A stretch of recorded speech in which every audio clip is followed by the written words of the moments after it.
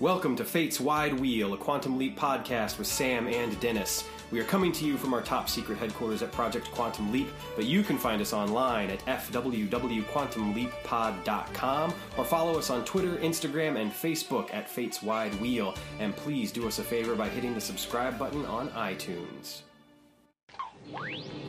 So did you see the post that I made in the Scott Bakula fan club the other day? No, I think I missed it. Okay, so I posted it in our Facebook page and in our group. It was the meme of Trump stepping into the Oval Office and shutting the door. Yes, okay, I did see that. Okay, so if you're listening, if you haven't heard it, so it was a tweet that someone made. Trump steps into the Oval Office, closes the door. He's alone. You hear a whoosh from off camera, and Trump says, "Al, why haven't I leaped yet?" And Al says, "Stick at it, Sam." Ziggy says, "There's a 95% chance you're here to get this guy impeached." And Sam Trump says, "What more could I possibly do?" Yeah. And that's the joke. It blew up. It went viral. What's funny is I just saw the picture shared. I think someone shared it on my wall. I can't remember how I originally saw it. I think someone tagged me on Facebook. That's how I saw it. And so I went and actually checked it out on Twitter. And in response to it going viral, the author said, "I hear you, Twitter. From now on, I'm only making Quantum Leap related jokes." That's awesome. So I posted it in a number of the groups that we post our podcast to. And for the most part, it just got laughs, responses, thumbs up, heart, smiley face. Right. In one group, one guy gave it an angry face.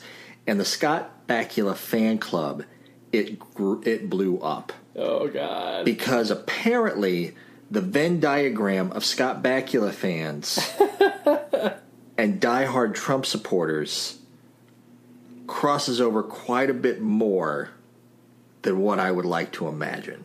I blame it on NCIS. You're probably right.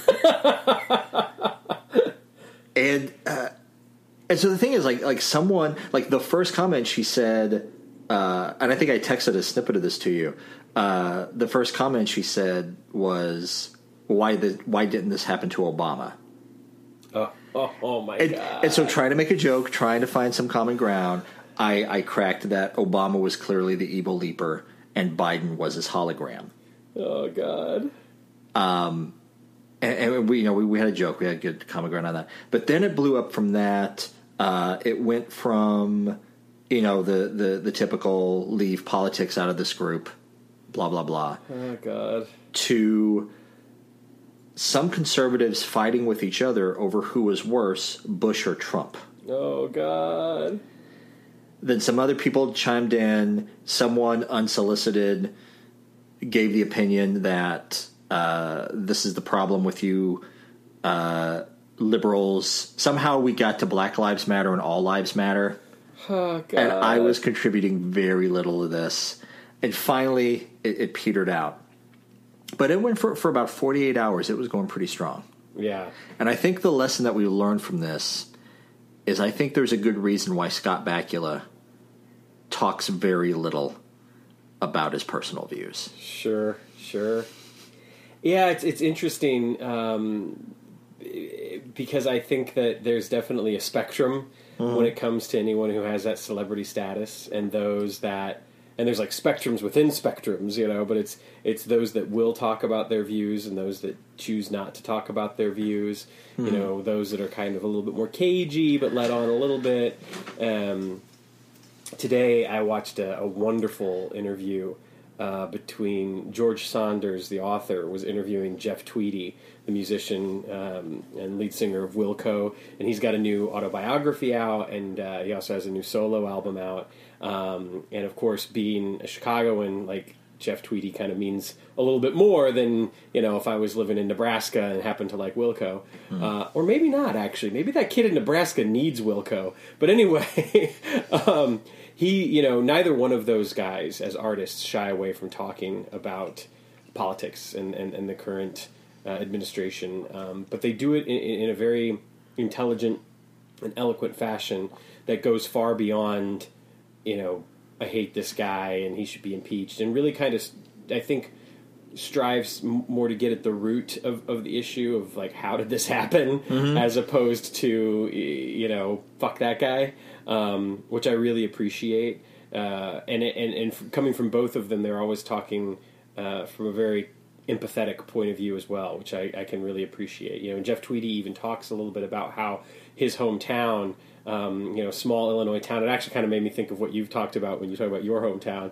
But talked about how that demographic in particular was definitely one that was probably made up of a lot of Trump voters. But that being that it was his hometown and coming from that place and knowing, just the economic conditions, and the way that people have certainly suffered in spite of their, frankly, their white privilege, is something that he could easily empathize with. And so, he does his best to understand where they're coming from, even if he can't necessarily agree with the choices that they end up making. And they talk a lot about how, fear and being a victim got like weaponized during the last election. And it's really quite brilliant. The funny thing is that the interview was actually done for GQ, I think, of all places. Oh wow! Okay. So you have George Saunders, who's this brilliant author who received a lot of acclaim for his last novel, Lincoln in the Bardo, and Jeff Tweedy, who is a passionate, intelligent, artistic musician, just having this really great discussion about music and art and family, and of course touching a little bit on politics and our society today. It's really, really interesting, and I think that it's too bad that you can't have fun with something like that meme, which is very funny. But I guess in some ways maybe the counterpoint to that is trying to, when people say that's the problem with you liberals or something like that, is maybe trying to point to things like this that are also like saying like, okay, but what about this? But then of course you get into that whole thing where people think that liberals think they're like intellectually elite, and anyone who's not is just a dummy. And I don't believe that. I don't think that's true. I think there are a lot of people who are figureheads on the other side that are definitely dumb. I'm sorry, but they are. They're just stupid people. Yes. Yeah, I have no problem saying that. Either that, or they just think that everyone else is so stupid that they think by parading around some sort of ignorance that they can attract people, which is also sad and pathetic. But anyway, absolutely. And it's the thing. It's I posted in those groups. I knew that may get a little bit of a reaction. And the first one, we were actually able to crack a joke, right, about the evil leaper, and then later on in her argument with another conservative, she used the evil leaper analogy as a jumping off point. Oh man! To compare, I think I might have seen a little bit of this. Yeah, to compare Bush and Trump, and I'm like, but then there were other people that got so angry, and I'm like, if a stupid meme makes you this angry, right?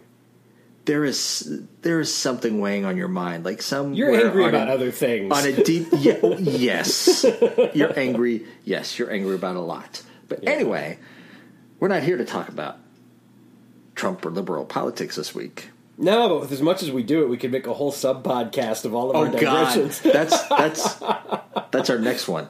But we're here to talk about Hurricane. That's right, Hurricane. Lots, I want to say I have a lot to say about this, but honestly, I can see this episode perhaps being one of our shorter ones, because even though I feel like I have a lot to say, I don't necessarily know that I have a lot deep to say. Sure. If that makes sense. But Hurricane is directed by Michael Watkins. This is, I believe, his third of 6, I want to say. He also directed Little Miracle, Last Dance Before an Execution. He'll go on to do Unchained, Song for the Soul, and Killin' Time, which will be his final one. Killin' Time will be an interesting one for us to talk about. I started doing something a little bit different with the directors and the writers this time around, because we always pay attention to the actors, but we rarely talk about the sort of the post-quantum leap lives of the directors and the writers, or their outside work. but Michael Watkins would go on to direct a few episodes of Lois and Clark, Chicago Hope, Millennium, did a couple of episodes of The X-Files. I thought this was funny because of Lois and Clark. He also did a few episodes of Smallville, so he lived in that world a couple of times. Monk, Justified, he actually did quite a few episodes of Justified. Most recently, he directed an episode of Grey's Anatomy from either this season or just the last season, because it aired in 2018. Written by Chris Rupenthal. It's a name that we've talked about quite a few times because this is the 7th of 10 episodes that he will do. Of course, his first was Good Morning Peoria. He also did Freedom, Glitter Rock, and he'll go on to do Curse of Tahotep, among others. Post Quantum Leap, he directed an episode of The Adventures of Briscoe County Jr., which is a sadly short-lived television show. Yes. He would also do some X-Files and some Lois and Clark, which I thought was some interesting crossover. And those two shows in particular get mentioned quite a few times as we go on our crusade through IMDb with this particular episode, which made me think about all of the ways that, you know, artists, when they work together a few times, they like to continue to do so. Sure. And oftentimes it's, you know, it's as easy as saying, like, oh, this guy wrote an episode of blah, blah, blah. This guy should direct it. And then, oh, I know these guys. Let's bring them aboard, you know, stuff like that. He would also write a couple of episodes of The Pretender. Our air date is October the 2nd, 1991. Leap date is August 17th, 1969. Sam is left into Sheriff's Deputy Archie Nikhazy, and our location is Jackson Point, Mississippi. And we are in the throes of Hurricane Camille. Yes. TV Guide description. Sam storms into a Gulf Coast deputy sheriff and feels waves of passion for his girlfriend, a nurse who's in danger as 1969's Hurricane Camille begins to brew. Man, just all sorts of puns. The puns were on point. Let's talk about, as we've started doing recently, what this was called in other countries. Germany takes the cake, man. Yes, Germany was Storm of Passion. And then France or Italy, Matt Dale in his book, he just wrote what they were. I'm not even going to try to pronounce those words. Yeah, they're French and Italian for hurricane. Oh, okay. Yeah. Well, then that's pretty simple. Right. Do you have any childhood memories of this? Yeah, you know, it's funny because the episode, in some ways, I think the party scene at the beginning and the one at the end where he shoots the gun off always stuck out in my mind quite a bit. Just sort of the image of Sam running around in the sheriff's deputy outfit, you know, while the rain and the wind is blowing, like that was something that definitely stuck with me. And honestly, I always hate to say this, but the stock footage. Yeah. To me, I remember the party scenes. In particular, the moment where the one drunk party goer, he makes it like, if I look at you through this eye, you look this way. If I look at you through this eye, I look this way. Yep. I remembered that. The stock footage. Yeah. And the climactic scene. You know, it's funny because I didn't remember that one as much. What I did remember, in addition to what you were saying about the black hair, brown hair thing, is when Lisa goes up to him at the very beginning and says, it looks like you have a bit of green in your eyes. I remembered that, too, oddly enough. That kind of stuck out. But for some reason, and I'm kind of embarrassed almost to say this, but I had almost completely forgotten about the Lisa thing until a little over halfway through the episode. I was sitting there, you know, thinking to myself, oh man, Joe, that son of a bitch, like, what does he do to her? I can't remember. And then all of a sudden when Lisa comes back in, like, you know, about halfway through the episode, I was like, oh, right. See, now I remember. What's funny is that I remembered the Lisa bit very clearly. I had completely forgotten about Joe. Okay. And I went into this episode not really looking forward to watching it because to me, to me, I think I mentioned it last week on Play Ball. It was just a stock footage palooza. Sure. But by the end of rewatching the episode today, I got it. I got what this episode was, and I'll reveal that as we go here. And it made me appreciate it because I realize it's a genre episode. Sure. And I'll talk about what the genre is when we get there. All right. Yeah, you know, it's an interesting episode. It feels very because I think I don't know specifically, but I think I get where you might be going when you talk about the genre episode. That said, it also feels very complete in that it doesn't necessarily like come right, almost in the way that Play Ball didn't necessarily feel like a baseball episode. This doesn't necessarily feel like a Hurricane episode or even like a Fatal Attraction episode. Like it feels a little bit more rounded than that. Mm-hmm. The stakes obviously are fairly high throughout the whole thing. I think the tension of the storm in the background is used very, very well. Because the fascinating thing to me about this is if you took the storm out of this episode, the episode could still play. Not well. No. But not much would necessarily have to change about the script. I mean, obviously, any references to the storm. Mm-hmm. But if you think about it, he's a sheriff's deputy getting called to a loud party. There's this birthday party for this elderly woman and her family, and they're all over at somebody's house for this party.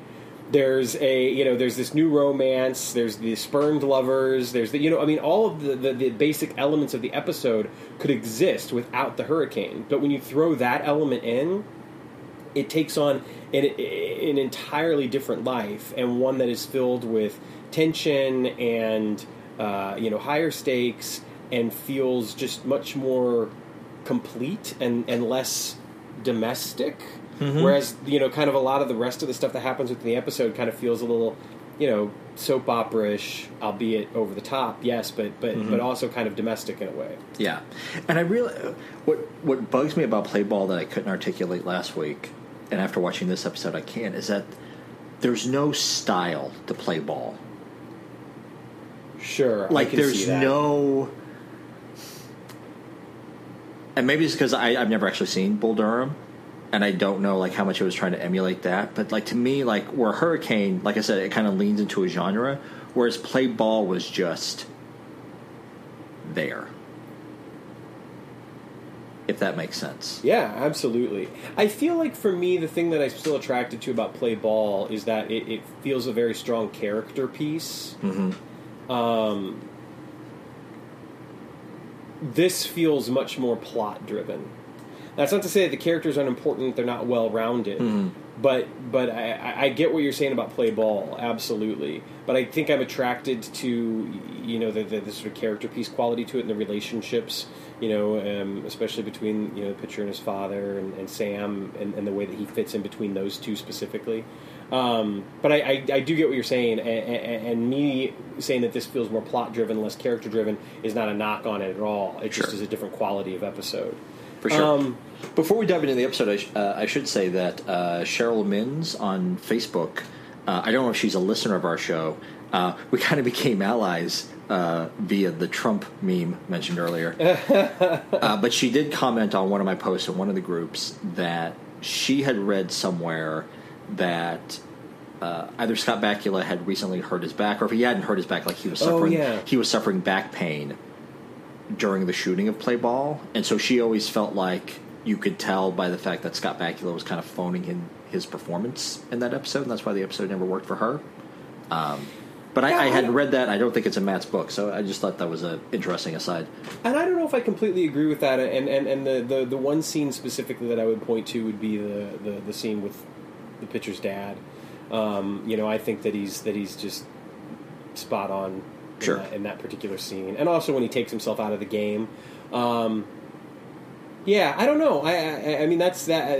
Hey, that's an opinion. That's yeah. I'm not gonna take that away from anybody. That's for sure. Absolutely. So before we get too deep into the episode, I felt like just for a little historical context, Hurricane Camille. At the time of it hitting landfall in the United States, was the second most powerful hurricane in United States history. The hurricane flattened nearly everything along the coast of the state of Mississippi and caused additional flooding and deaths inland while crossing the Appalachian Mountains of Virginia. It killed 259 people. I know Al has the line later about 300 or something like that, but in any reading that I did, it was 259 was the confirmed number. Caused about $1.5 billion in damages, which is the equivalent to about $9.5 billion in today's money. The 1935 hurricane was the most devastating, still the most devastating hurricane to ever make landfall in the U.S. And since Camille, we also had Andrew, Michael, and of course Katrina, which were all fairly devastating, and even more so than Camille. In fact, Camille and Katrina get compared quite a bit just because of the nature of the damages that they did, if not necessarily hitting the same areas. Mm-hmm.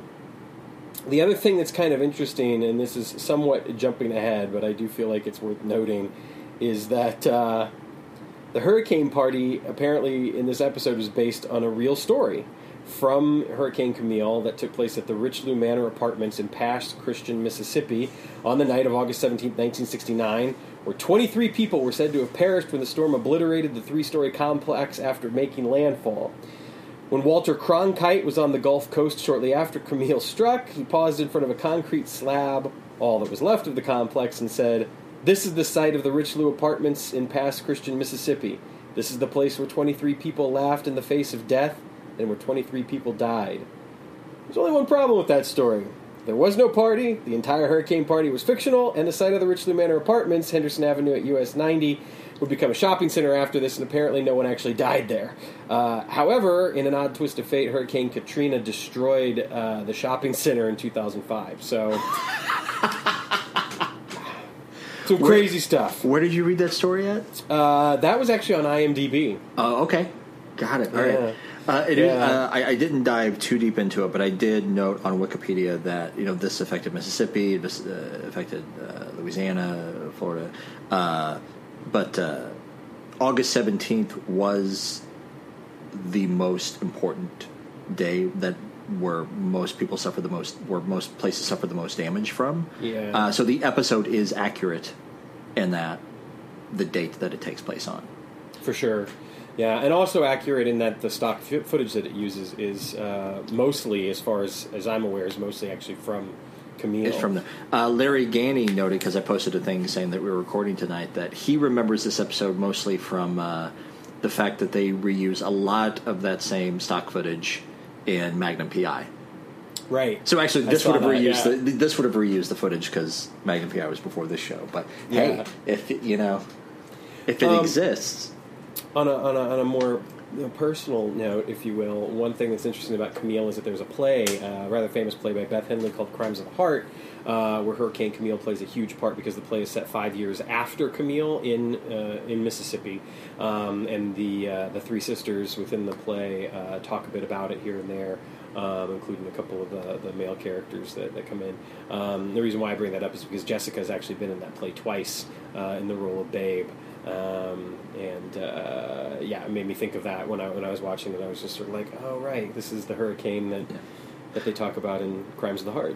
Wasn't the one production like shortly after Fault Lines, which is the show that we met on? Yes, because I remember seeing that on Facebook and like, oh, I want to go, and then life happens. Right? That's what happens. Yeah. There's a little historical background there just on Camille. And it's worth noting that in addition to this episode of Quantum Leap and the play that I just mentioned, there are actually a number of novels and television shows and films that actually use Camille as a backdrop, and I think that speaks to the impact that the hurricane had on this country and kind of on our tapestry when it comes to disasters. It still ranks fairly high up there almost 50 years later. Yeah. And it's interesting because in 1991 when this episode aired, there had just recently been a hurricane that had done quite a bit of damage up in the Northeast. And then less than a year later, of course, Andrew would hit, which was, nearly more devastating than Camille was. So, hey, that's the price of doing business with Mother Nature, I guess. I mean, we've seen quite a few of them recently, just in the past 10 or 15 years, and I know I have strong memories. I was actually studying in college and had a class where a professor was talking about Katrina before it ever hit and about how bad it could get, and we didn't quite understand that, and then of course when it actually hit and seen it, it was just sort of like, wow, and it drove home the idea. We were taking this class on historical geology, and this professor who had studied these sorts of things for years, and just sort of that, if a college professor in Indiana was able to predict how bad this was going to get, you know what I mean? It's like, sure. God damn, why wasn't anybody else listening? And but anyway, so yeah, there's our hurricane talk. There we go. Well, let's dive into the episode. We get a little bit of a slap stick leap in with Sissy is helping Lisa get packed up. Sam leaps in holding a cat. We got to get out of here. There's a hurricane, and then Sam shouts, "Hurricane!" and then newspaper smacks him in the face. And I think we get an "oh boy" from underneath. We do, which is interesting considering we get an "oh boy" from underneath something else of an entirely different sort at the end of this episode. We'll get there at the end, but the "oh boy" took me by surprise at the end of the episode. It's funny because the opening scene, even after the initial leap in and the credits, it does lend itself to a more comedic tone, and the relationships between the characters are not firmly established, which I liked because it. You, the viewer, kind of feel like Sam. You don't know what the hell's going on. Who are these people? What's he doing? What's there's a storm, a hurricane. Oh, okay. And then you get the hint before Lisa leaves that there's something, or that had been between the two of them. Sissy obviously seems to be playing an interesting part here, but it's really not until after Lisa leaves and Sissy and Sam are driving back that we start to get a more clear picture painted for us. And so we go through those opening sort of moments really being as much of a fish out of water as Sam, and I liked that. Fish out of water. Yeah, and I feel like, and I don't know if I can put my finger on a specific moment, but I feel like kind of touching on what we did last week with Play Ball, is Sam is getting better at improvising still. Totally. In those moments, I'm not quite knowing. Like when he recommends where Lisa should go. Yeah. Yeah, absolutely. Yeah. I remember, I can't remember the exact dialogue, but he is saying such generic advice. Right? Yeah, you should do this and that and with a hurricane coming. A hurricane coming, get away, drive inland. Yeah, drive inland as fast as you can. And that is and what I find most interesting about this opening scene is also getting the dynamic of Sissy and Archie, that they've recently met, but they've started a pretty hardcore romance pretty quickly, right. And how very much Sissy is into Archie. And I can't remember another instance on the episode where we had a relationship that was kind of already established before Sam leaped in.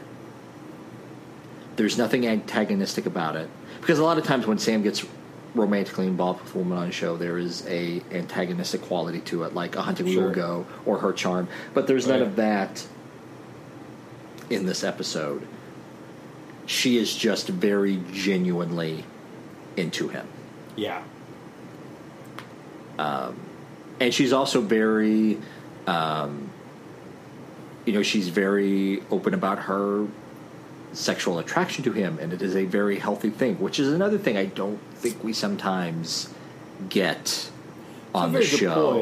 Yeah, it's a very, very good point, especially for an unmarried couple or a couple that isn't living together necessarily, or you know what I mean. It does seem to be a little bit different than what we would normally get from characters. Like, it's a different relationship overall. You know, I mean, there's a moment later on where Sam and Al are talking, and they're talking about when Sissy's going to get killed, and Sam is making something about he makes some comment about like, well, we just got to do it. We just got to go back earlier to do it. Yeah. And she walks in on that, and she cracks a joke. Well, if we wake up any earlier to do it, then we might as well not go to sleep at all. And it's just like, I don't know why I find that moment so cool. It's just like it's it's a very like I said, it's a very healthy, sexually positive joke. Right. Like I said, because a lot of times when Sam is romantically involved with someone on a show, she's either in distress or it's an antagonistic thing, and it's not just like a perfectly healthy relationship. Yeah, I mean, it's basically the relationships that we have seen 9 times out of 10 with Sam are either moonlighting or knight in shining armor, and that's it. And that's a great way to more perfectly summarize it. So this is definitely a different kind of relationship. But speaking of different kinds of relationships, Lisa, as the episode goes on, we learn more about the nature of their relationship. They used to be a couple. That it feels like it might have been, not necessarily long term, but certainly a while, and that they split up, and that part of the reason why they split up is because Archie fell for Sissy, which is also really interesting because they don't paint that as being something bad or wrong.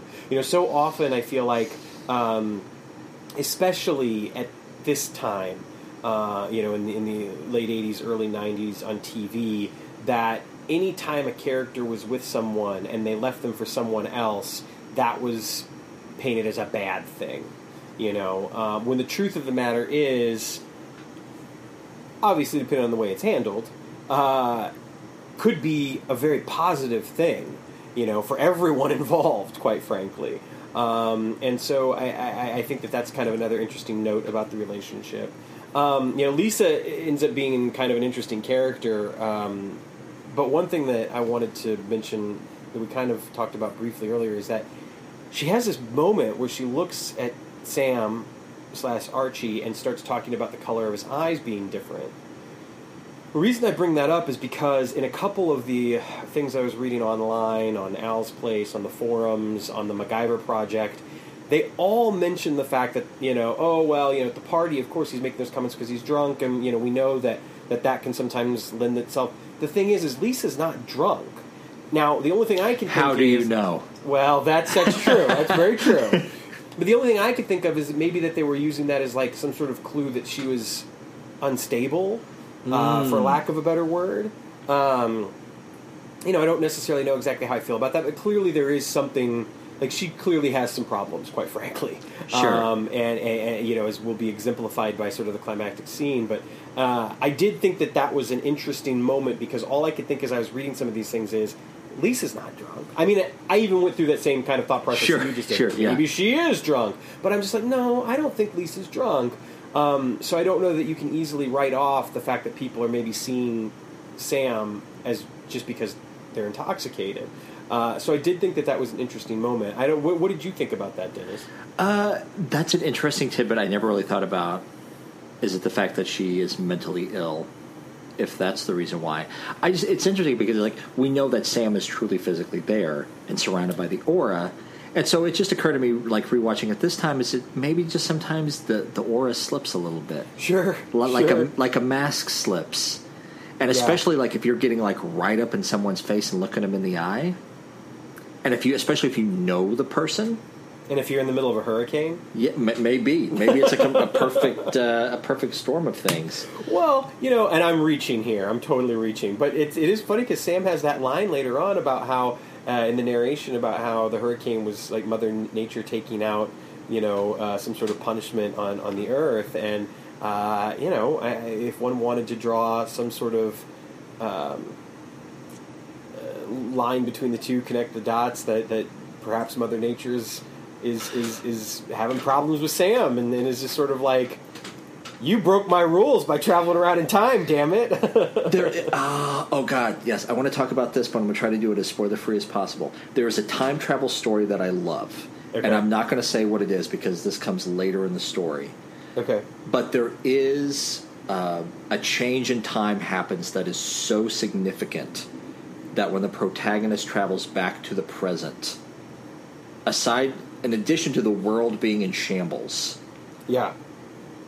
just every few minutes there is just like this groan that passes through the sky. Mm-hmm. And he's talking to another character and he's trying to get his bearings. He's trying to figure out what exactly has happened. And the other character says it's like no one can figure out what that is. Scientists can't figure out what that is. They think it's just the world maybe tearing itself apart. Mm. And we know it's because he's made a change in time so significant that the world is literally tearing itself apart. Yeah. Anyway. No, that's interesting. Yeah. I mean, because one of the things about Doctor Who is that they exploring, how the Time Lords got time travel and how TARDISes are possible and that sort of thing. One of the explorations that kind of got made specifically during the mid-'90s with the novels and then was picked up on and used a bit in the new series is that they had to basically rip apart the fabric of time and space in order to get the secrets of time travel, and in doing so, unleashed something upon the universe that was never supposed to get through. Mm-hmm. And that when the TARDIS actually travels through time and space, and the reason why it has the weird sort of wheezing, groaning sound that everyone knows, anyone who's seen Doctor Who knows anyway, is that that is sort of symptomatic of it actually physically ripping through, time and space. And of course, as things went on, the Time Lords would be able to control the vortex more, and et cetera, et cetera. But it's something that I think a lot of time travel stories don't necessarily talk about. They talk about like butterfly effects here and there, and like, oh, if I change it, that sort of and paradoxes, et cetera. But thinking about the consequences in a sort of like a physical manifestation and the consequences it would have. On the universe and on the Earth and on, what I mean? Like, what would that really do? And I mean, it's all speculative fiction, of course, but still, it's just it is kind of an interesting thing when that does get touched upon. That said, I don't necessarily think that that's what Chris Rupenthal and Don Belisario and crew are doing in this episode, but interesting digression nonetheless. Sure. Yeah, so anyway, we get our introductions to Lisa and Sissy, and then Sam and Sissy are driving back to... Lulabelle's? Unibel, right? Unibel, that's Unibel? it. Yeah, which is an interesting name. And during this time, too, Sam's having to do some more improvising on the CB radio with the other cops, which is priceless. Mm-hmm. And... this is when they go to the party for the first time. Sure. Which, God bless those people. They just want to stick around, ride this storm out, eat their barbecue, drink their margaritas, and pretend it's all just a big party. Oh, God. I don't have any frame of reference. I have never been in any situation close to that. So I don't. I have a feeling I would be very much of the mind of, ooh, we're packing up and getting the hell out of here. Yeah. Instead of bunkering down. The thing, living out where I did in North Carolina, I heard a lot of people talk about Andrew because even though we lived a good, almost 200 miles inland, that hurricane was so bad, and the winds and the rains were so bad that it reached inland that far, knocked down trees, power lines, floods, storms. I mean, it was horrible. But no one evacuated because they're 200 miles inland. You know what I mean? And that said, you do see, sometimes the news reports and the videos of these people that stick around, and you always have to ask yourself, so, why did you stick around? Like, you live on the coast. We're not talking about somebody who's living inland. Like, you live a good 100 feet away from where the ocean touches land, and you're sticking this out, and you don't have to.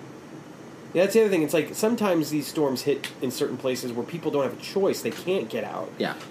And so it's like, why do you... I mean, how is it arrogance? Is it some sort of weird sense of adventure? Is it? I don't know. And this is, it's a weird sense of adventure of like living on the edge. Let's see what happens. Right. Which is kind of insulting to the people who legitimately, for whatever reason, whether it's socioeconomic or they're physically disabled or whatever, that they literally cannot leave. Right. Yeah. So we meet these fine people at the party. Yes, we do. Yes, which sets up an interesting episode later, an interesting situation later in the episode, which I don't think we've had in previous episodes, and we'll get there. Yeah. But anyway, so we get back to Unibells, and we are introduced to the family, who are just delightful people. Oh, yeah. Like I don't think this episode needed to be any longer, but if it were a longer episode, I would love to see these people. I would love to see a version of this episode where there is no adventure. It's just a family hunkered down in the middle of a storm and just, telling stories, and maybe a little family drama breaks out and they resolve an whole thing that, was around for years, blah, blah, blah. But there's, in the middle of the episode, there's just a nice short little montage of the family spending time together. Yeah. Of the eating cake and the grandpa telling stories. I think the kids are playing checkers or something like that. And it's just a nice little moment where, in another version of this episode, I would just love to have just hung out with the family. Yeah, stayed there during this hurricane.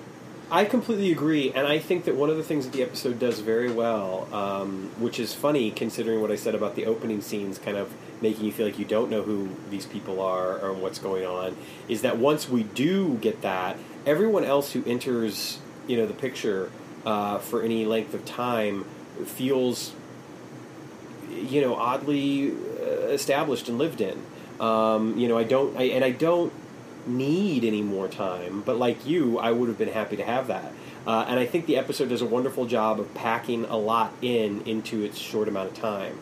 Whereas in some ways, we get episodes that leave you wanting a little more to the detriment of the episode. This can give you a scene like this and leave you wanting more, and it's a positive. Absolutely. Yeah. So let's get around. So Sam gets back to the house, and Al comes in. Al's depressed. And because him and Tina are fighting, he has this nice little line like, when life is so short, why do people fight some? And this one bugs me about this. I didn't realize it until after the end. And I may have missed this in the final scene of the episode. Does that ever get resolved? No. Never. Because like in previous episodes, like that would have been resolved. Yeah. And I wonder if it was written and it just got cut for time. Could be. Or it's just like, this is a reason why Al comes in at the beginning of the episode, why he's a little bit depressed, he's a little bit down. And I think after that first scene, it's not brought up again. No, it's not. It is interesting, though, because Sam and Al share a moment here where they're kind of exchanging lines. It's almost like it's a bit that's really interesting. And it doesn't really get expounded on any either, which I thought was kind of interesting. But in the context of knowing what we know from the leap back, it does make you kind of say, like, well, yeah, of course they're fighting. She's sleeping with Gushy. Yes, yeah. And so maybe let's talk about Sam and Sissy. Yeah, let's do. Because we've talked a lot about in the episode about informed consent and blah blah blah, and especially in this case because it's not like a usual episode where Sam and the woman are practically strangers, and the woman and the person that Sam leaped into are practically strangers. She thinks she is making out with Archie, right? Who she knows, who she loves, even though they've only known each other a short time together. She really thinks, she's in, making out with him. Right. So not only do we have the usual moral dilemma that we talk about, whether or not it's okay for Sam to be intimate with her, we know from 2 episodes ago that he has Donna. Yeah. Waiting back at home. And despite this, later on in the episode where they go into the closet, like, Al is fully encouraging this. Like, he has a look of lust on his face that we have not seen since that one scene in All Americans when he starts giving Sam shit about thinking that he was still a virgin at 16. He's got that fire in his eyes that we haven't seen since that episode. Like, he wants Sam, forgive the crude term, to get some. But in spite of that, in a very weird moment, and I knew he wasn't going to because that's not the show, and it never has been the show. But there's this moment where he's like, Sam, don't forget, and like there's this pause, and it's like, in my mind, knowing that this was never the intent at all, unless it was some sort of weird subversive thing that Stockwell did with the line reading in order to be like, the producers don't care, but I do. But there's this moment where I'm thinking, like, is he going to say, don't forget Donna? Like, I knew he wasn't going to. I knew that was never the intent of the script. I knew that was probably not even Dean Stockwell's intent. But the way that he gave that line reading, there was a part of me that's just kind of like, yeah, you want to say it. Looking at the show through a 2018 sensibility and how we do TV shows now, yes, yeah. But it is interesting because Sam has a couple of lines throughout the course of the episode, including when he looks at her and says, you know, if she was the right person, I'd marry her in a couple of hours. Mm-hmm. Because it's worth noting that the Deavers, who are celebrating like an anniversary, got married after they only knew each other for 2 weeks. Yeah. And so Sissy asked Sam about that, and Sam's like, if she was the right person, I'd marry her after a couple of hours. And the way that he says it to her, it's like, is Sam developing feelings for Sissy? Like, does he look at Sissy and see like this amazing person? Because he's very into the making out, and they kiss quite a few times over the course of this episode. Sure. And he gets very protective of her, and he's very encouraging. Wants her to like go on to be a psychologist and go to school, and And that's the thing where Sam is playing God a little bit, because he never asks Al like what happens to Sissy and Archie. Like, I mean, because we know what's going to happen to Sissy is that she is going to die at the end of the episode. She is going to be killed by the storm, supposedly. Right. But he doesn't think about, should Sissy and Archie be together? Yeah. Like, he's kind of, he's playing for him and he's not playing for Archie. Right. But, of course, we know from the plot that, Sissy's going to get killed by the storm. And that's why she is here. Because originally she's not killed at Unibel. She is killed somewhere else. I can't remember where else she was.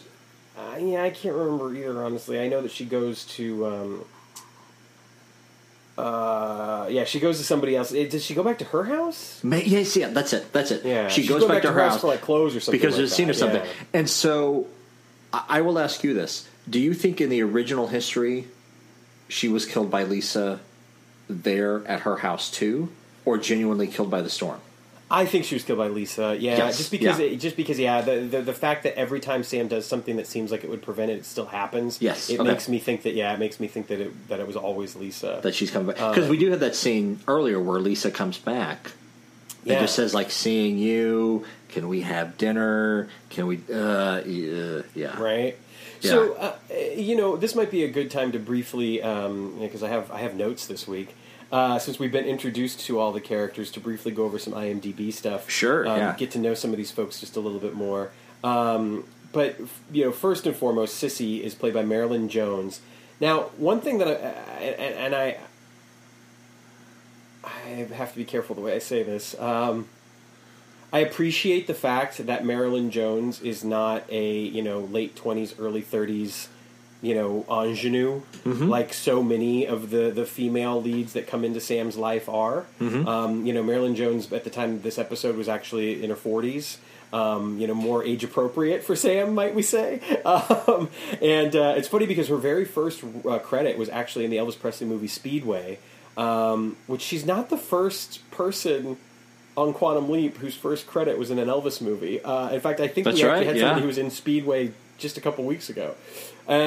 She was also in a couple of episodes of MASH, Remington Steele, Hardcastle and McCormick, Magnum P.I., MacGyver, Highway to Heaven, or Quantum Leap with God.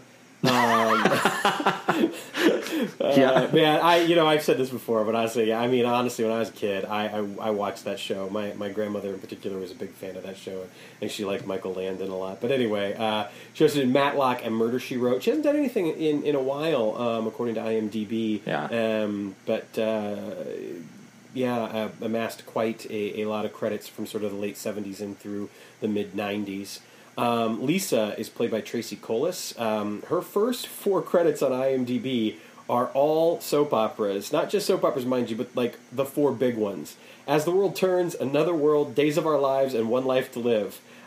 She'd have extended run on All My Children. She went on to do The Equalizer, NYPD Blue, and had a quite recognizable role in an episode of Seinfeld as well. Which I was reading, apparently, the episode of Seinfeld that she's on, she has the southern accent in that episode as well. Okay. With one of the commentators wondering if that was her natural accent. I don't know that it is, but anyway. I know Joe Deaver. Yeah, it's almost feels too put on, but at the same time, it feels like that could very be it. I don't know. Yeah, no, that's very true. Joe Deaver is played by James Morrison. His IMDb bio, I just have to read the opening line here. Yeah. A filmmaker, playwright, poet, actor, singer-songwriter, and yoga teacher, James Morrison was born in Utah and is a product of Alaska. That's hilarious. And you know which one of those pays his bills? Oh, yoga instructor. Yoga, yeah. No, actually, he's quite prolific and has done quite a bit of work over the past 30 years. I think that any genre fans would probably know him from Space Above and Beyond, X-Files, Millennium, 24. He had a very lengthy run on 24 as Bill Buchanan. And then he was also in the most recent iteration of Twin Peaks. He's got quite a few things kind of in the can, getting ready to come out. But yeah, very, very active. Lots of stuff on there. And I think maybe not quite as much in this episode, but certainly the way he looks now, he's very recognizable. I feel like, if you see him now, you'd be like, oh, that guy. Mr. Deaver is played by Bill Irwin. He did unfortunately pass away in the year 2010. However, it was at the age of 96. Yeah, okay. That's so fair. You can't be too sad. That's allowed. His career began in the 40s. In fact, when he was making this episode of Quantum Leap, he had already been acting for 50 years. Wow. He did all of the Western TV shows back in the 50s and 60s, and I mean all of them. Like Have Gun Will Travel, Paladin, Bonanza. Like you couldn't throw a rock at a Western show and he wasn't in it. He would also do 4 episodes of The Twilight Zone. He was in The Untouchables, Perry Mason, The Fugitive. Had a rather memorable role in Planes, Trains, and Automobiles.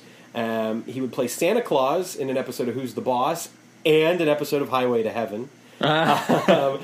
He gets our Star Trek shout-out for being in the Star Trek The Next Generation episode Remember Me. That's okay. Yes, that's where I recognize him from. Okay.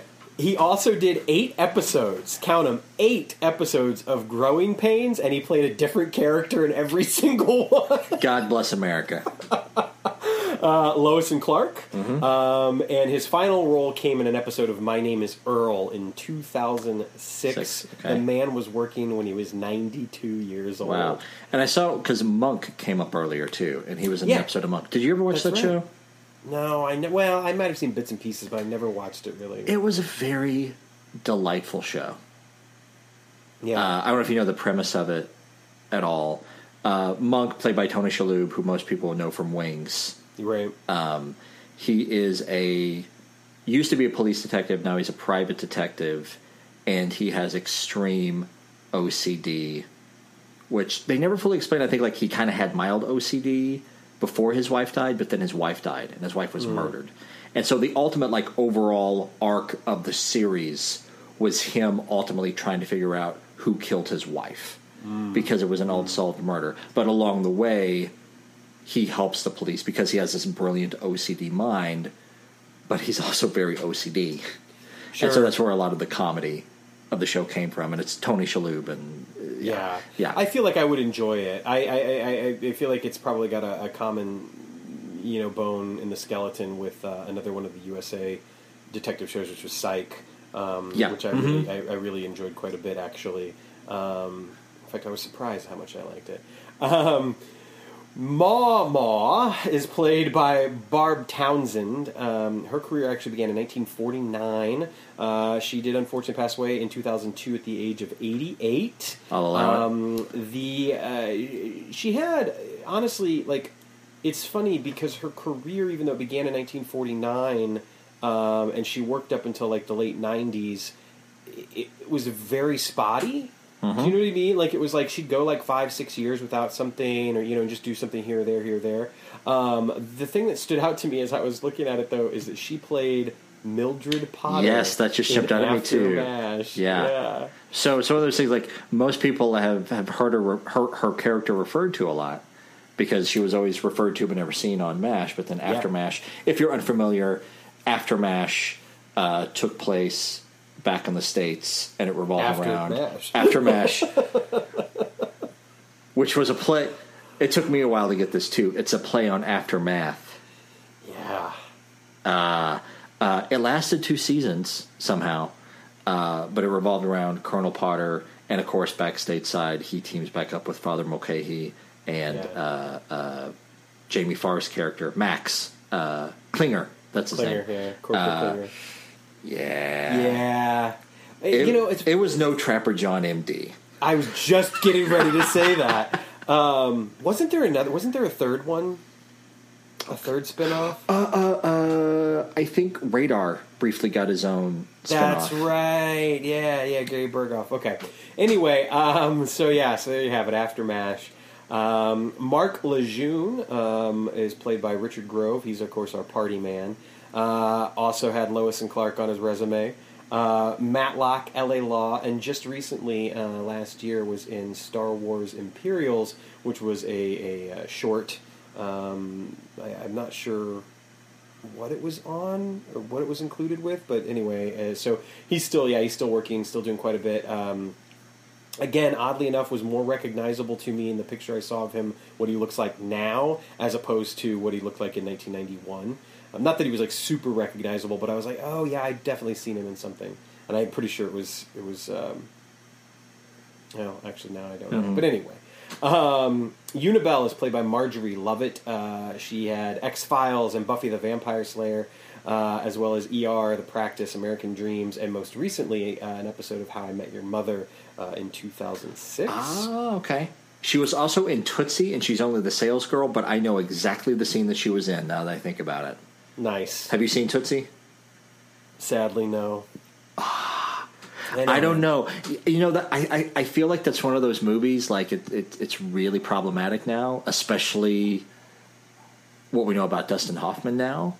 But it also has a movie, not a movie, but it also has a musical that's in pre-Broadway mode right now, too. That's right. Anyway, so yeah, there's a scene early on where he's taking on his persona in the movie, and he's shopping for dresses as his alter ego. And there's one sales girl. It's like, you have to buy this. You look great in this, not the other one. You look frumpy. And it's just a really short scene as a part of like a montage of like him getting his outfit and becoming Dorothy Michaels, which is his alter ego. But nice. Yeah, nice. That is, if nothing else, just for film history, that is a movie definitely worth your time. Well, yeah. I mean, and the thing is like going back to what you're saying about Dustin Hoffman. It's like you'd have to be crazy to erase like The Graduate or Rain Man or any number of films. His turn in Death of a Salesman. Like, I mean, I'm sorry. You say whatever you want about that. The actions or allegations or whatever, but to discount these incredible. I mean, The Graduate has literally been woven into the tapestry of American history, not just film history, but American history. There's not a person out there that wouldn't at least know, even if they don't even know that it comes from the fucking movie, that wouldn't know Mrs. Robinson, who tried to seduce me or something. So it's like it's insane to me that anyone would even want to. Anyway, well, I feel more. It's the plot of the movie more so than Dustin Hoffman, but sure. But anyway, it's a really interesting movie. Is that there is very little comedy actually written into the movie. The comedy comes from the editing. Oh, okay. It comes from how they cut out of one scene into the next one, with the exception of Bill Murray, because he's just Bill Murray. He's Bill Murray, yeah, exactly. What else can you say? Yeah.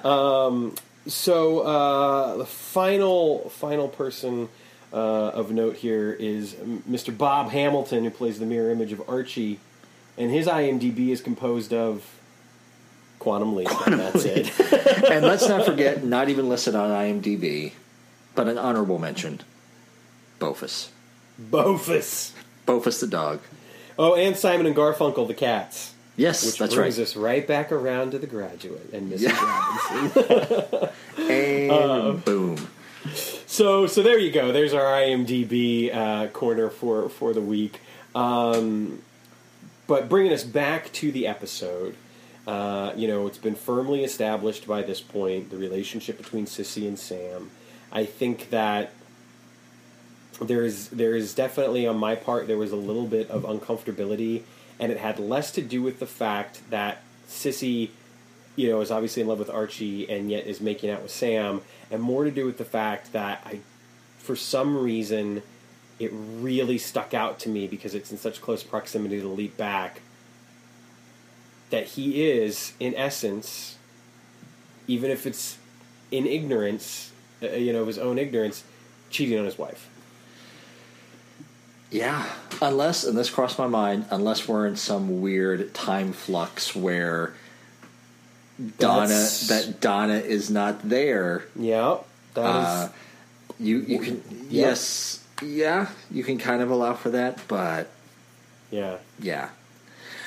It's it's interesting. It's one of those things. And we had this conversation a couple weeks ago. We talked a little bit about Journeyman, and it made me want to go back and watch the show. And it is fairly hard to come by on DVD, and it's not available on Blu-ray.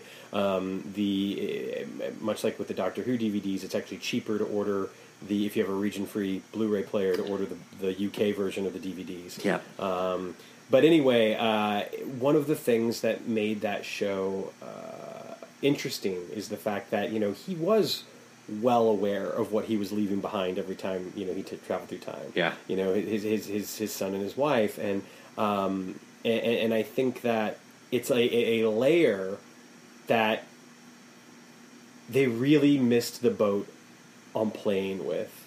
And I understand that Belisario in particular really wanted to have a more episodic television program, that it was never really supposed to be about any sort of overarching mythology or whatever. But man, if in the history of missed opportunities with Quantum Leap, and let's face it, there are a few, this one might kind of take the And cake. the thing is, like, they didn't really have to do a whole lot. It could have just been Al acting uneasy whenever Sam is making out and being intimate with Sissy. Yeah. And that's all you needed. Because from Donna's directive from the Leap Back, he's not going to tell Sam, he's not going to interfere, because I really think this is one of those cases where if he was standoffish with Sissy, that would have been detrimental to the Leap. Now here's the question, and this is, man, I mean, I know this was not the intent, but talk about some sort of weird male ego fantasy trip. Sam gets to go and be with whatever woman he wants to be with as he travels through time. But I have no doubt that we are expected to believe that Donna remains chaste while she waits for him at Project Quantum Leap. Why do we have to believe that? Well, we don't have to, but let's face it. Like, this is not an open relationship. This is just, he has my blessing to do what he needs to do in order to set right what once went wrong. Mm-hmm. I mean, I'm sorry. I just don't see, especially from a 1991 mentality, I just don't see. You don't see. All right, this is being a fan of this show for over 25 years. This has never crossed my mind. But imagine this alternate scenario to the end of the Leap Back. Oh dear God! The scene plays out exactly as it plays out, and then they do something physical that lets you know that Al and Donna have a physical relationship. Oh man! I don't know that that's a line that even Al would cross. Oh wow. God, yeah, that would be that would be going places. But anyway, Anyway, so let's talk a little bit about Joe. We know that Joe and Sissy had at one time been a couple. Now, it does seem as though that relationship was fairly short and did not overlap or lead into the relationship with Archie. That It seems like it was something that was over, whereas the relationship with Lisa that Archie had seemed to be a little bit longer and seemed to, if not overlap, lead into the relationship with Sissy. We get a very clear picture painted with the scene where they talk about the previous hurricane, when they were like 7 years old, that they know each other, they've known each other for a very long time, and it's handled really well. And I feel like, James Morrison does this wonderful job of playing Joe Deaver with an appropriate amount of sort of like jealousy and almost a hint of menace, but never lets that override an otherwise just normal guy. He does let Bofus out later on. Yeah, he does let And to me, that just... And the thing is, like, I think that's the last scene that Joe was in.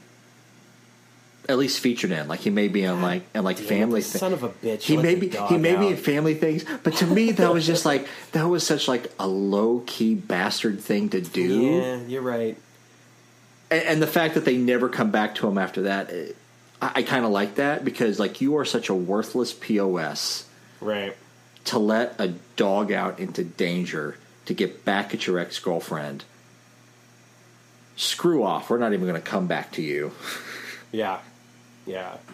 Well, and it's another one of those wonderful little triggers that leads to even more tension within the episode, because then Sam has to stop Sissy from going after the dog. Sam decides to go after the dog. In going after the dog, that's when he gets called back to the party, and Al is telling him, if you go back to the party, you'll never make it back to Unibel's in time in order to save Sissy, and it's leads to some pretty intense scenes when he goes back to the party and he's trying to get everybody out, and eventually takes out his gun and just starts firing off rounds. That's what I like, because we've seen before. I mean, as goody two shoes and milk toast as Sam can be, when Sam needs to fire a gun, he blows away 2 bad guys in MIA like it's nothing. He blows away Vietnam soldiers in Lilipo Part 2 like it's nothing. When he needs to fire a gun, he got his training on the farm, I guess. I don't know. Right? No, I know. It's interesting. It's and it harkens back to Honeymoon Express and setting up that whole thing that Sam's never killed anyone. And that's one thread that I really did enjoy that we've not, I think since Freedom has just never really been touched upon before, when the grandfather looks in his eyes and says, "You've killed men before." But yeah, he pops off a couple rounds and immediately, people start evacuating or whatever. He's done the job. He saved those people. He gets back in the car to rush back to Unibel's. At this point, Lisa has returned. I want to point out, I love the line where he's getting pushed out the party goer's like, "You're one mean son of a bitch." Yeah, well, I just saved your life, so get the hell out of here. Yeah. I love that, yeah. But to jump back before we get back, when Sam has the moment in the car with Al where he has to make the decision, I don't think we've ever had that situation set up on the show where Sam has to make a choice, save this person or save this, and ultimately, even though he ultimately has an attraction and maybe starting off feelings for Sissy, he chooses the group over the one. Yeah. To save. Yeah, and I think that Chris Rupenthal has said in an interview apparently that with this particular episode and writing this episode, he really wanted to try to do some different things that they hadn't done before. The hurricane, that element of the story, not specifically a hurricane, but just that element of the story. Sure. And you can sense that this sort of choosing one or the other was probably another one of those elements that he wanted to do something differently with, and I think it kind of stuff like that really does help with the overall success of the episode.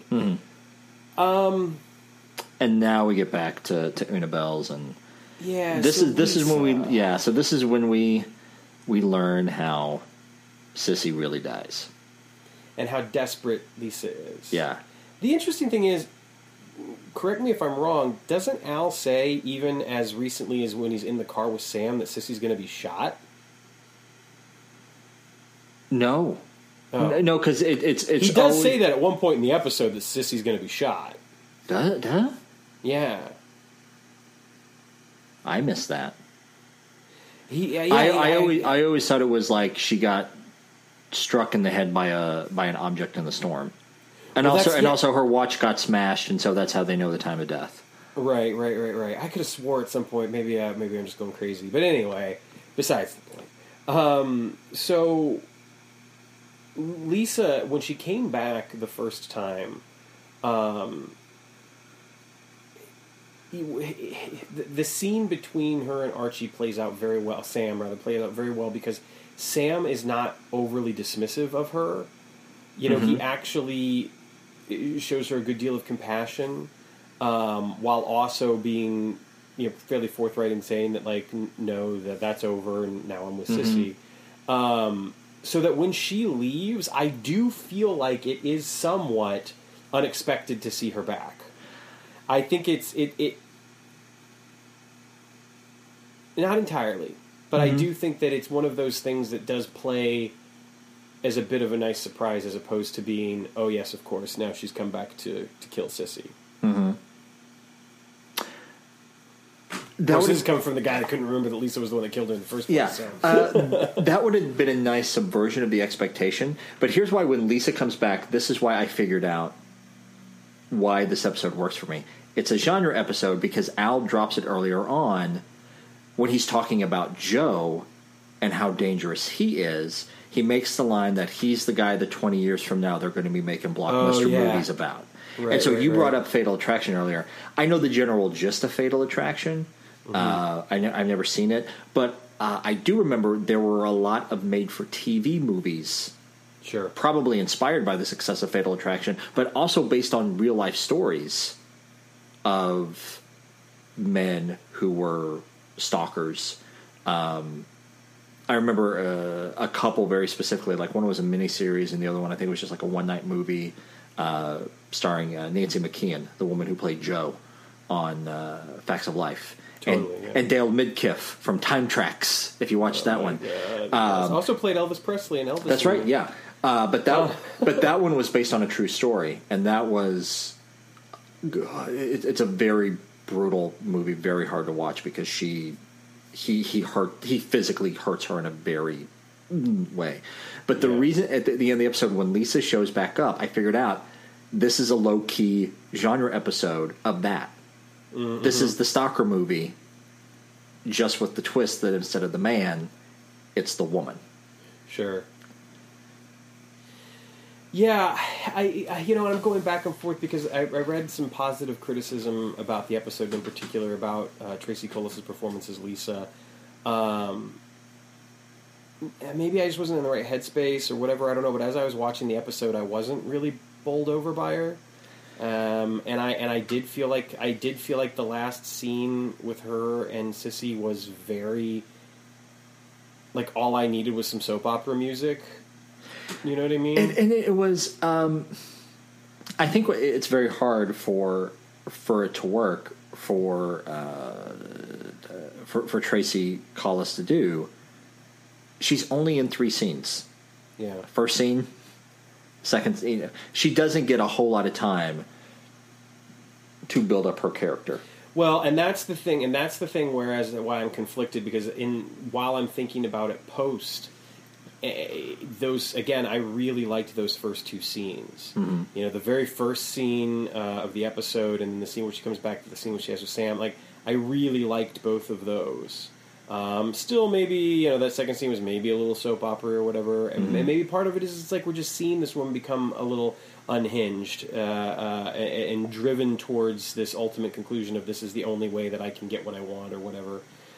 Which is another thing that's interesting is if Al would have ever said something about how actually Archie ends up back with Lisa after Sissy dies, or you know what I mean, or talked a little bit about that, it would have been kind of interesting, perhaps. But in this scene, obviously there's the physical fight between. I will say it's a creepy moment when she puts down the smaller knife. Yeah, and she picks up the bigger knife. Right. And this is this is a moment of TV that's always stuck with me. Here's one for you. I'm going to give you a soap opera connection, and I'm going to give you a Star Trek connection right here. Oh boy, here we go.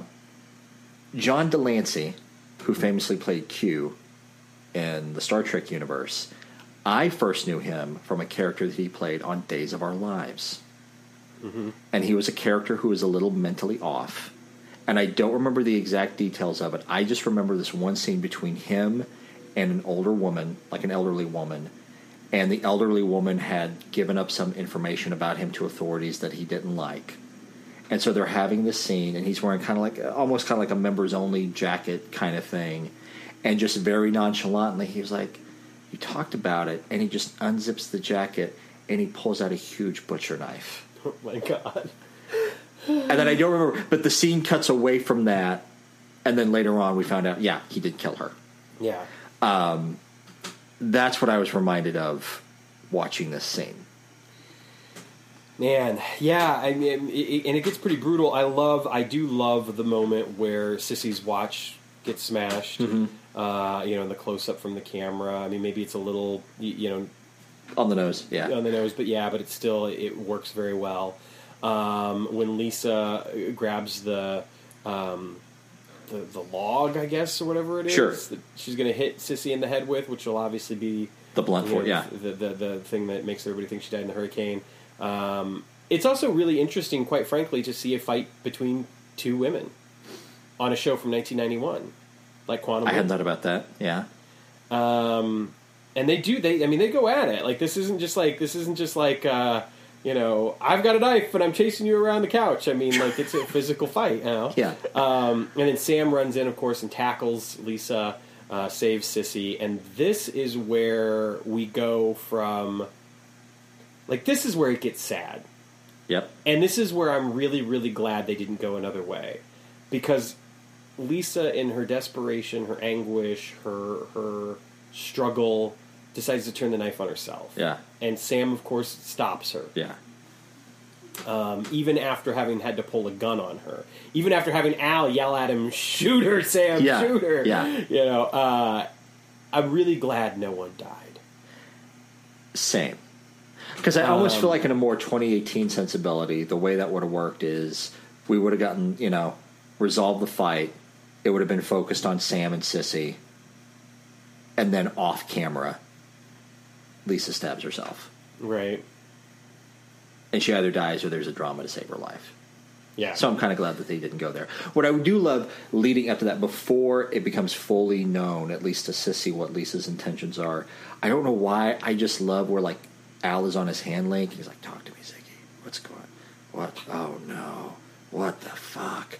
And, I just love that just, like, little... that little thing that Al does. It's interesting to me because I almost expected at one point for him to like pop out and go to Sam and just be like, "Sam, get back here," and he doesn't do that. They could have done one of those comedic moments where, like in Portrait for Troyan, where he says, "Center me on Sam," and then he just jumps 2 feet and Sam bursts through the door. That is true. Not a time for a comedic moment, but sure. Best part of that whole goddamn episode. Yeah. But anyway. How do you feel about Portrait of Troy? Look, we love Quantum Leap. We love Quantum Leap. I own the book. I own the DVDs. I got it all. But it's funny because I mentioned this, I think, last week. I've been rewatching The X-Files, and in my desire to kind of fully immerse myself, I didn't feel like listening to any podcasts. I know that they're out there, just like the truth is. But I decided to maybe look for like a book, because I used to love those guides. I've got a couple Doctor Who ones. Obviously, I've got the Quantum Leap book, the Beyond the Mirror Image by Matt Dale, which everyone should own.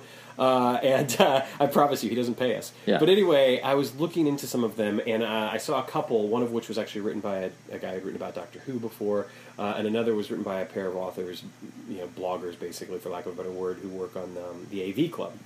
And some of the criticisms that I read of each book were people talking about, do they even like these shows? I think you have to be a fan of a show or like a show in order to critique a show or whatever. And I just started thinking to myself, I was like, look, I understand why a fan might be upset if someone takes a piss out of their favorite episode or whatever, but in our discussion of Quantum Leap, after however many episodes we've been doing this for now, there are some episodes that we've come down on pretty harshly. There are certainly flaws in a lot of episodes that we talk about. But overall, like, we wouldn't be sitting here talking about it if we didn't love it and weren't incredibly passionate about it. Yeah, no, we'd have shifted we'd have hung it up or shifted the focus of the podcast or something. But I will, but there is another podcast I would listen to, and I'm not going to say what the name of it is. Right. But they are covering a movie franchise, and as they go, I am starting to question, like, do you even like the movies? Right. And I'm like, or did you think you liked the movies, but now that you're sitting down and you're really analyzing them in such a way that you have to present your opinions to an audience, maybe you're realizing you just like the idea of these movies. You never really liked these movies after all. And I sometimes I wonder if there's a whole subgenre of podcasts out there of fans who start out rewatching a movie franchise or a TV series, and by the time they get to the end, they realize they never really liked it as much as they thought to begin with. Sure. Well, I think also it's fair to say that our sensibilities change. Sure. You know, the as much as Hollywood may like to rehash old franchises and old films, or you know, do sequelitis or whatever the case may be, play in the big sandboxes that we've got with like the Marvel Cinematic Universe, etc., the Harry Potter Cinematic Universe now. The truth is that oftentimes you'll find that they're still kind of moving the ball forward in a lot of ways, and appealing to audiences in different ways. I think quite frankly the James Bond franchise is a perfect example of that. You know, and that's not to say that those older films don't hold up. I mean, some of them are quite fantastic and a hell of a lot of fun to watch. Problematic as fuck, but still, you know, they're still fun to watch. That's the name of our next podcast right there. Problematic as fuck. Yes. There's already one out there called Your Fave is Problematic, but we're going to be problematic as fuck. I don't think we get on Apple Podcasts with that one. Probably not. Yeah. You know, anyway, we could use the little things. exclamation. Sure. Whatever, yeah. But anyway, I do think that that it's okay to be critical of something that you love, and I think to truly be critical of something, you must love it. I think, you know, Greil Marcus, the rock and roll critic for Rolling Stone, amongst others, he once famously, you know, he extolled the virtues of Bob Dylan's early records, you know, till the cows came home. Talked about, you know, Blonde on Blonde as being like, you know, the apex of all music, that nothing was ever going to get any better. And then when Bob Dylan released Self-Portrait, the first line of his review is, "What is this shit?" And I think that that's a perfect example, because it's like, Greil Marcus loves Bob Dylan. Greil Marcus has continued to write about Bob Dylan, even, you know, nearly 50 years after that review where he said, "What is this shit?" And I think that if you didn't love something, if you weren't passionate about something, it would be hard to be critical about it, because then you're just hating on it the whole goddamn time, you know? You know, I don't know about that, because I see a lot of people on Facebook ripping apart stuff that they were never fans of to begin with. I'm sorry, I forgot about Facebook. And they're, well, yeah. I mean, I'm just talking about, like, in general. Like, that's where I'm getting my sample of people. I see people on social media ripping apart something that they never liked to begin with. And you know what? Like, we don't just have, like, you go see the movies on Saturday and you have 3 networks that present the thing, and you have a limited option because you have, you know, publishers can kind of control, like, what books are out there. We have unlimited entertainment options now. Right. We have streaming. We have multiple networks. We have multiple TV shows. If you want to read a book, it's not just what the publishing industry controls. Like, anybody can self-publish their books. If you don't like something, if it's problematic, if it needs to be brought down a notch, whatever, blah, blah, blah. But if you just don't like something for the sake of not liking it, and you are spending time talking about it, screw you. Drop that thing and go find something that you like. Right. No, I know. Well, that's what I'm saying. Welcome to my TED Talk. But that's what I'm saying. Is it's like you've got those people out there that are just hating for the sake of hating something. You know, they hate watch these things or whatever. I'm talking about people that are truly passionate and love something, but are still willing to be able to be critical about it. And there's a huge difference between being critical of something, you know, to actually offer a critique, you know, and hopefully that's something that we're able to do on this show, as opposed to just, you know, bashing something for no good reason. Because I don't see, because to be completely frank, I don't see a hell of a lot of intelligent conversation about art on Facebook, unfortunately. especially when it comes to film and television. I see a lot of people talking about why they, love Game of Thrones or why the writers are stupid. You know what I mean? Sure. Like I don't see a lot of that depth, and I think that I guess that the point I was trying to make is that yes, I might be saying something that's critical about Quantum Leap, but that in no way diminishes my love or my my passion for the show. And the thing is, like, case in point for this particular episode, I came into watching this episode. I'm just like, oh God, I don't know what I want to find to say about this episode, because it's not like so bad that you can talk about that. I'm just like, it's a stock footage palooza. I don't know. But then by the end of watching the episode, I was actually appreciative of the episode because of all of the elements that we talked about, like the healthier relationship that Sam gets set up in with a woman, the fact that it does kind of play into the genre of, what, like Al says, like all the movies that they are making in the late 80s, early 90s. So I had an appreciation for this episode by the end of it. I agree. The weird thing is I had fond memories of it, and there was something about it that I always liked, and I think that it has, like you said earlier about style, I think there's a style to it, an atmosphere to it that does stick with you, and it's something that drew me in. I think that it's a well done episode. I don't know if I would agree with the assessment in my head that I had a week ago about the episode. Mm-hmm. You know what I mean? But that is in no way saying that it's not a good episode, and that it's certainly not one of the stronger sort of like, standalone episodes that we've seen in quite a while, quite frankly. I think that it as far as being sort of like your standard Quantum Leap of the week, it works very well, and is able to kind of still have some really nice moments and pack some punch here and there, including, of course, the moment after everything is over and after the hurricane has kind of passed. That moment where Sam and Sissy are talking, and Al is telling Sam that Lisa is going to be okay. In a couple of years she gets out after some treatment, and she leads a productive life and all this sort of stuff. And Sam starts encouraging Sissy to go into psychology and go back to school and all this sort of stuff, and how she doesn't really necessarily believe in herself, and thinks it's crazy to think that Sam could think that she could help Lisa. And he's like, maybe I'm not talking about Lisa, but I'm talking about people like Lisa. Maybe you could, and obviously has an impact in that way. So I think that overall the episode it does play really well, and I always enjoy those leaps, much like So Help Me God, where the whole point, of course, is to hang around a little bit afterwards the crime. But no, it's not. The point is that after he gets that not guilty and gets her exonerated, he gives her the reader so she can learn how to read. Yeah.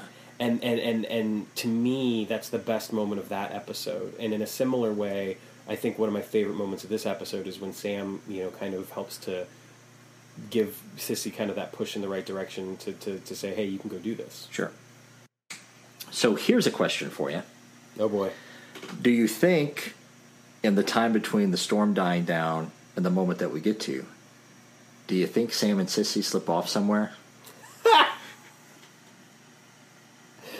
In other words, you try to say, did they get up a little early, or did they just not bother going to bed at all? Exactly. That's exactly what I'm trying to say. I didn't think of that at all. But considering what I thought about, Right Hand of God, and about Sam sleeping with the Marilyn Monroe lookalike, I don't know. I mean, I guess it's possible. I didn't think of it. I don't know. It's just weird because, like I said, Donna was very present in my mind as I watched this episode, and it was a lens through which I had never watched the episode before. Frankly, it never. I mean, as a kid, like when I was younger, when I was a teenager, even into college, like it was just something that I kind of just accepted. It's like, yes, I know that episode where he leaps back and Donna's there, and she kind of gives permission for him to go off and do the things he needs to do in a way, and it never bothered me. And now for some reason, as I was watching the episode, I was just kind of like, I'm not as into the making out as I might have been in the past. Not to be flippant about it, but to me, a lot of it's like the great reset button that we talk about a lot. Oh, sure. Like the out of sight, out of mind thing, kind of thing. Totally.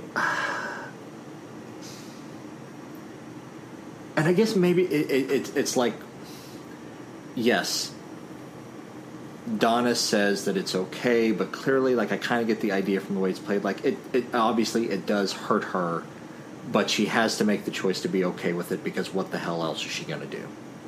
Right.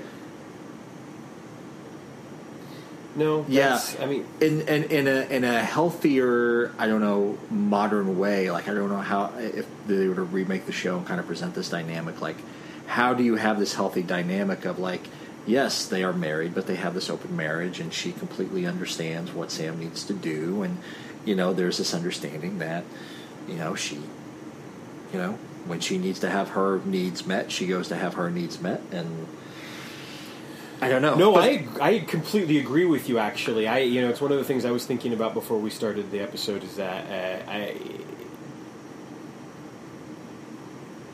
I still am fine without there ever being any sort of reboot. But if that were to happen, and obviously, like we've said, I think that, you know, we get episodes that would take place more at Project Quantum Leap than they would as Sam travels through time, etc. That if we were to see scenes of Donna, you know, maybe even pursuing these sort of like casual, you know, one night stands, kind of deal with what's going on or whatever, it would be an interesting layer to her character. Yeah, I mean, she doesn't have to go far. I mean, there are a lot of elite scientists who work at Project Quantum Leap. Right, yes, of course. But anyway. I would draw the line at Al. I would draw the line at Al. That would be... Oh, you know, there's some fan fiction out there. Oh, dear God. Go ahead. I'm sure there's some Sam and Al fan fiction out there. So, I just want to have sex with a hologram. I don't know. But then that also just bring around, like, whenever Sam is intimate with anyone during the course of his leaping, it's kind of problematic, because... yeah. Well, and again, you know, I think that... I think because... As you know, as hugely plot driven as, say, a show like Game of Thrones is, that you know, it succeeds because of the character work that's done, and you know, specifically, I think with like the Lannisters in particular. I mean, I think that, you know, Jaime and Cersei and Tyrion really get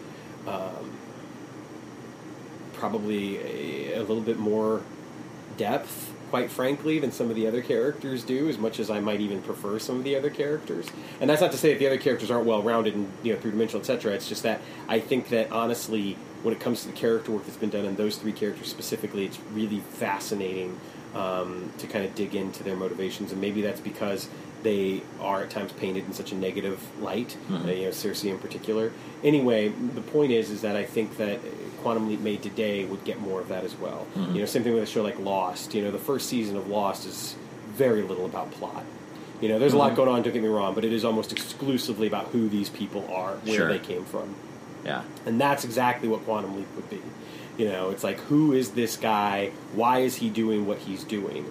You know, whereas it took us 2 seasons to, you know, to see Tom and you know, and Beth and et cetera, like that would have been something that probably front loaded into the show now. Yeah.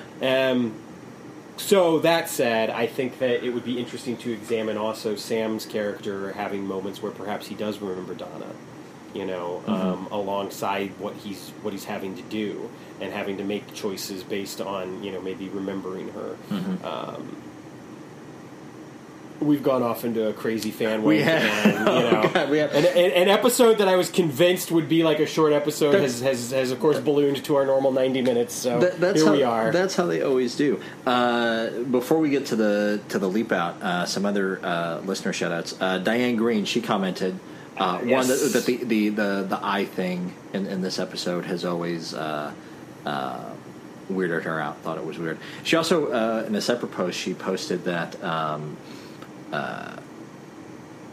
That her and her fiance had taken a break from watching the show, and as it continued the 5th season, her fiance said that if it got any weirder than Sam leaping into a chimp, it was over with. So is vampire weirder than chimp? I put it in the group. I'll put it out there. Chime in. What do you think? Yeah, what do you think? What do you vampire? Think? Yeah, chimp, chimp, which is weirder. Yeah. And also, Jeremy Osborne, he committed the cardinal sin.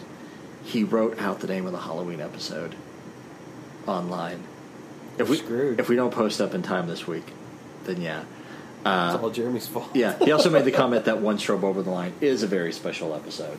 Yes. And Rosen commented, we never what one strobe, where that expression came from. And I think someone commented it's a play on one toke over the line. Yeah, we talked about that in the episode. Oh, did we? Yeah. I we even sang a quick bar. One strobe did we? over the line. We recorded so many episodes. I know. We've done a lot, man. We are several episodes in. So that said, should we get into the leap out? Yes, we should. Okay. Oh, yeah. Look, I think that Matt comments in his book about this, and I think he's absolutely right. One of the things, of many, frankly, that Quantum Leap does so well is tackling racism. We've seen, again, high watermark episodes like Color of Truth, So Help Me God, Black and White on Fire, and Justice, which is going to be the next episode, will be no exception. I knew what was coming.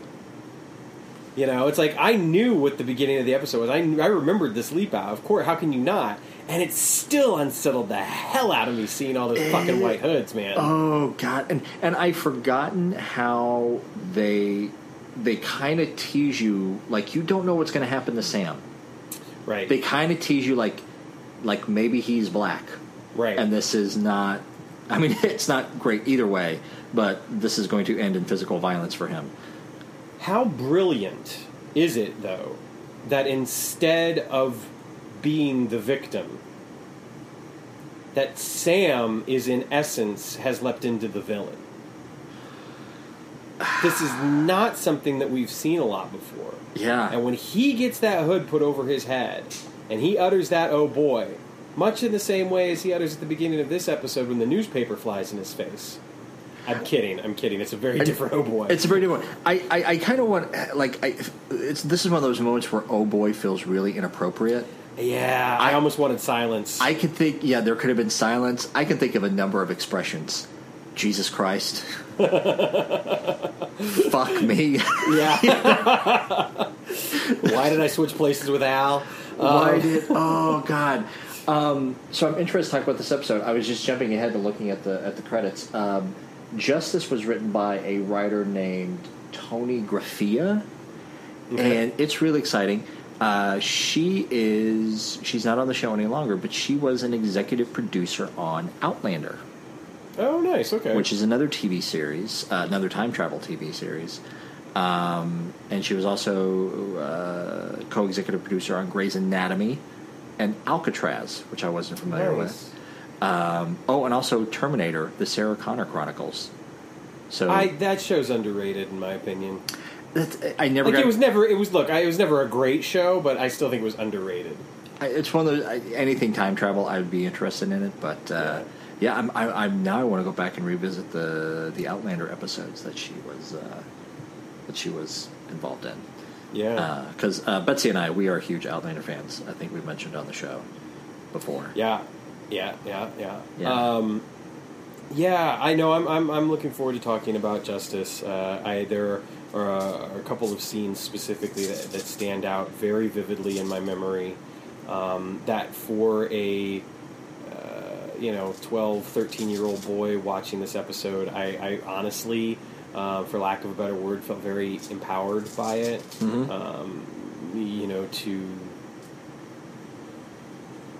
Felt more willing to stand up and be outspoken about things, including the use of a particular word. Sure. Which, at the time, living in North Carolina, I heard a few times. Oh. And not that it's exclusive to North Carolina by any stretch. No. So I'm looking forward to talking about it. I really, really am. I am. So to bring it around back to Trump, where we started the episode.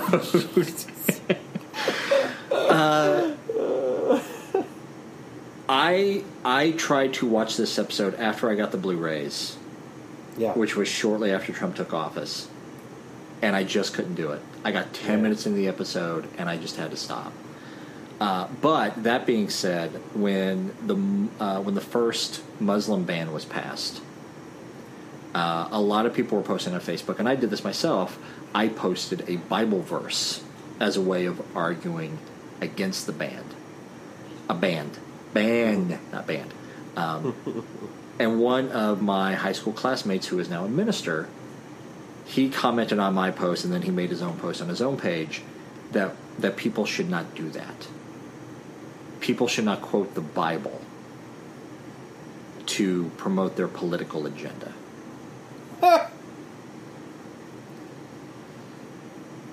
And we had a little back and forth. And ultimately I asked him, have you ever told a conservative person to not do that? And he never responded. Yeah. And I think that was his answer. But anyway, so as a post on mine, I said, fine, you don't want me to use the Bible? I won't use the Bible. I'm going to use something else that was just as important to me when I was a kid. And I quoted a passage from Justice. Nice. And I'll share that next week. And I'm sure we'll talk about that next week. Tune in. Yeah, I have a feeling next week's episode is going to be a very special episode of Fate's Wide Wheel. Yeah. We should talk off mic about how we want to approach that. We got lots to talk about. Yeah. All right, but for now, we should probably wrap up here. We typically record on Sunday afternoons. We're recording on Monday night. It's a school night. And that's right, it's school night. I gotta go to class tomorrow. Me too. 20 years ago. 20 years. Yeah. Awesome. Well, thank you for listening, everyone.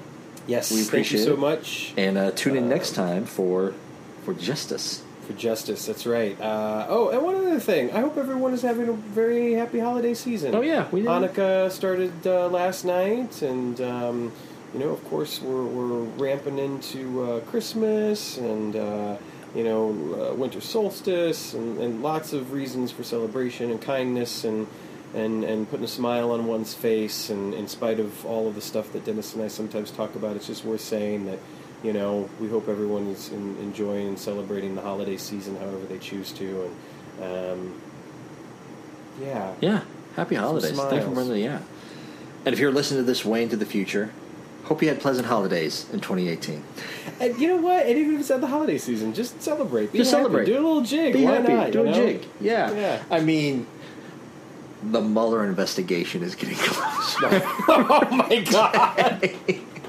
And on that note, thank you for listening. Also, I just have to say, for those that cannot see us right now, that Dennis and I are wearing shirts that are literally the exact same color with the exact same colors on them, but could not be more different. No. Mine is a Chicago Cubs World Series Celebration Championship shirt. His is a kitschy Lincoln Hamlin 60, as in 1860, which is a shirt I bought at the Lincoln Museum in Springfield, Illinois on vacation this past summer.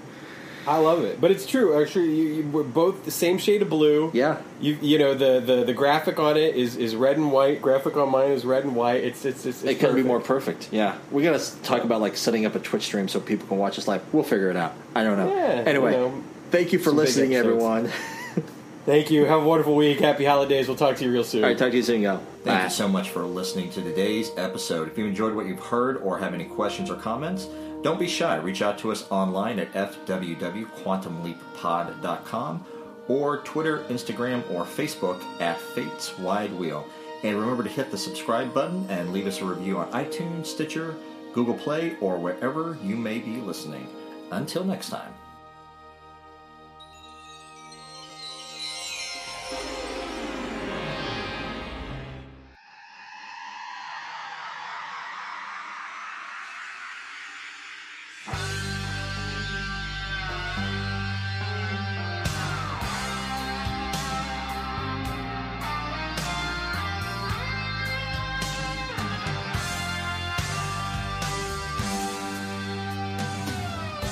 As I travel in space and time, I want to stay.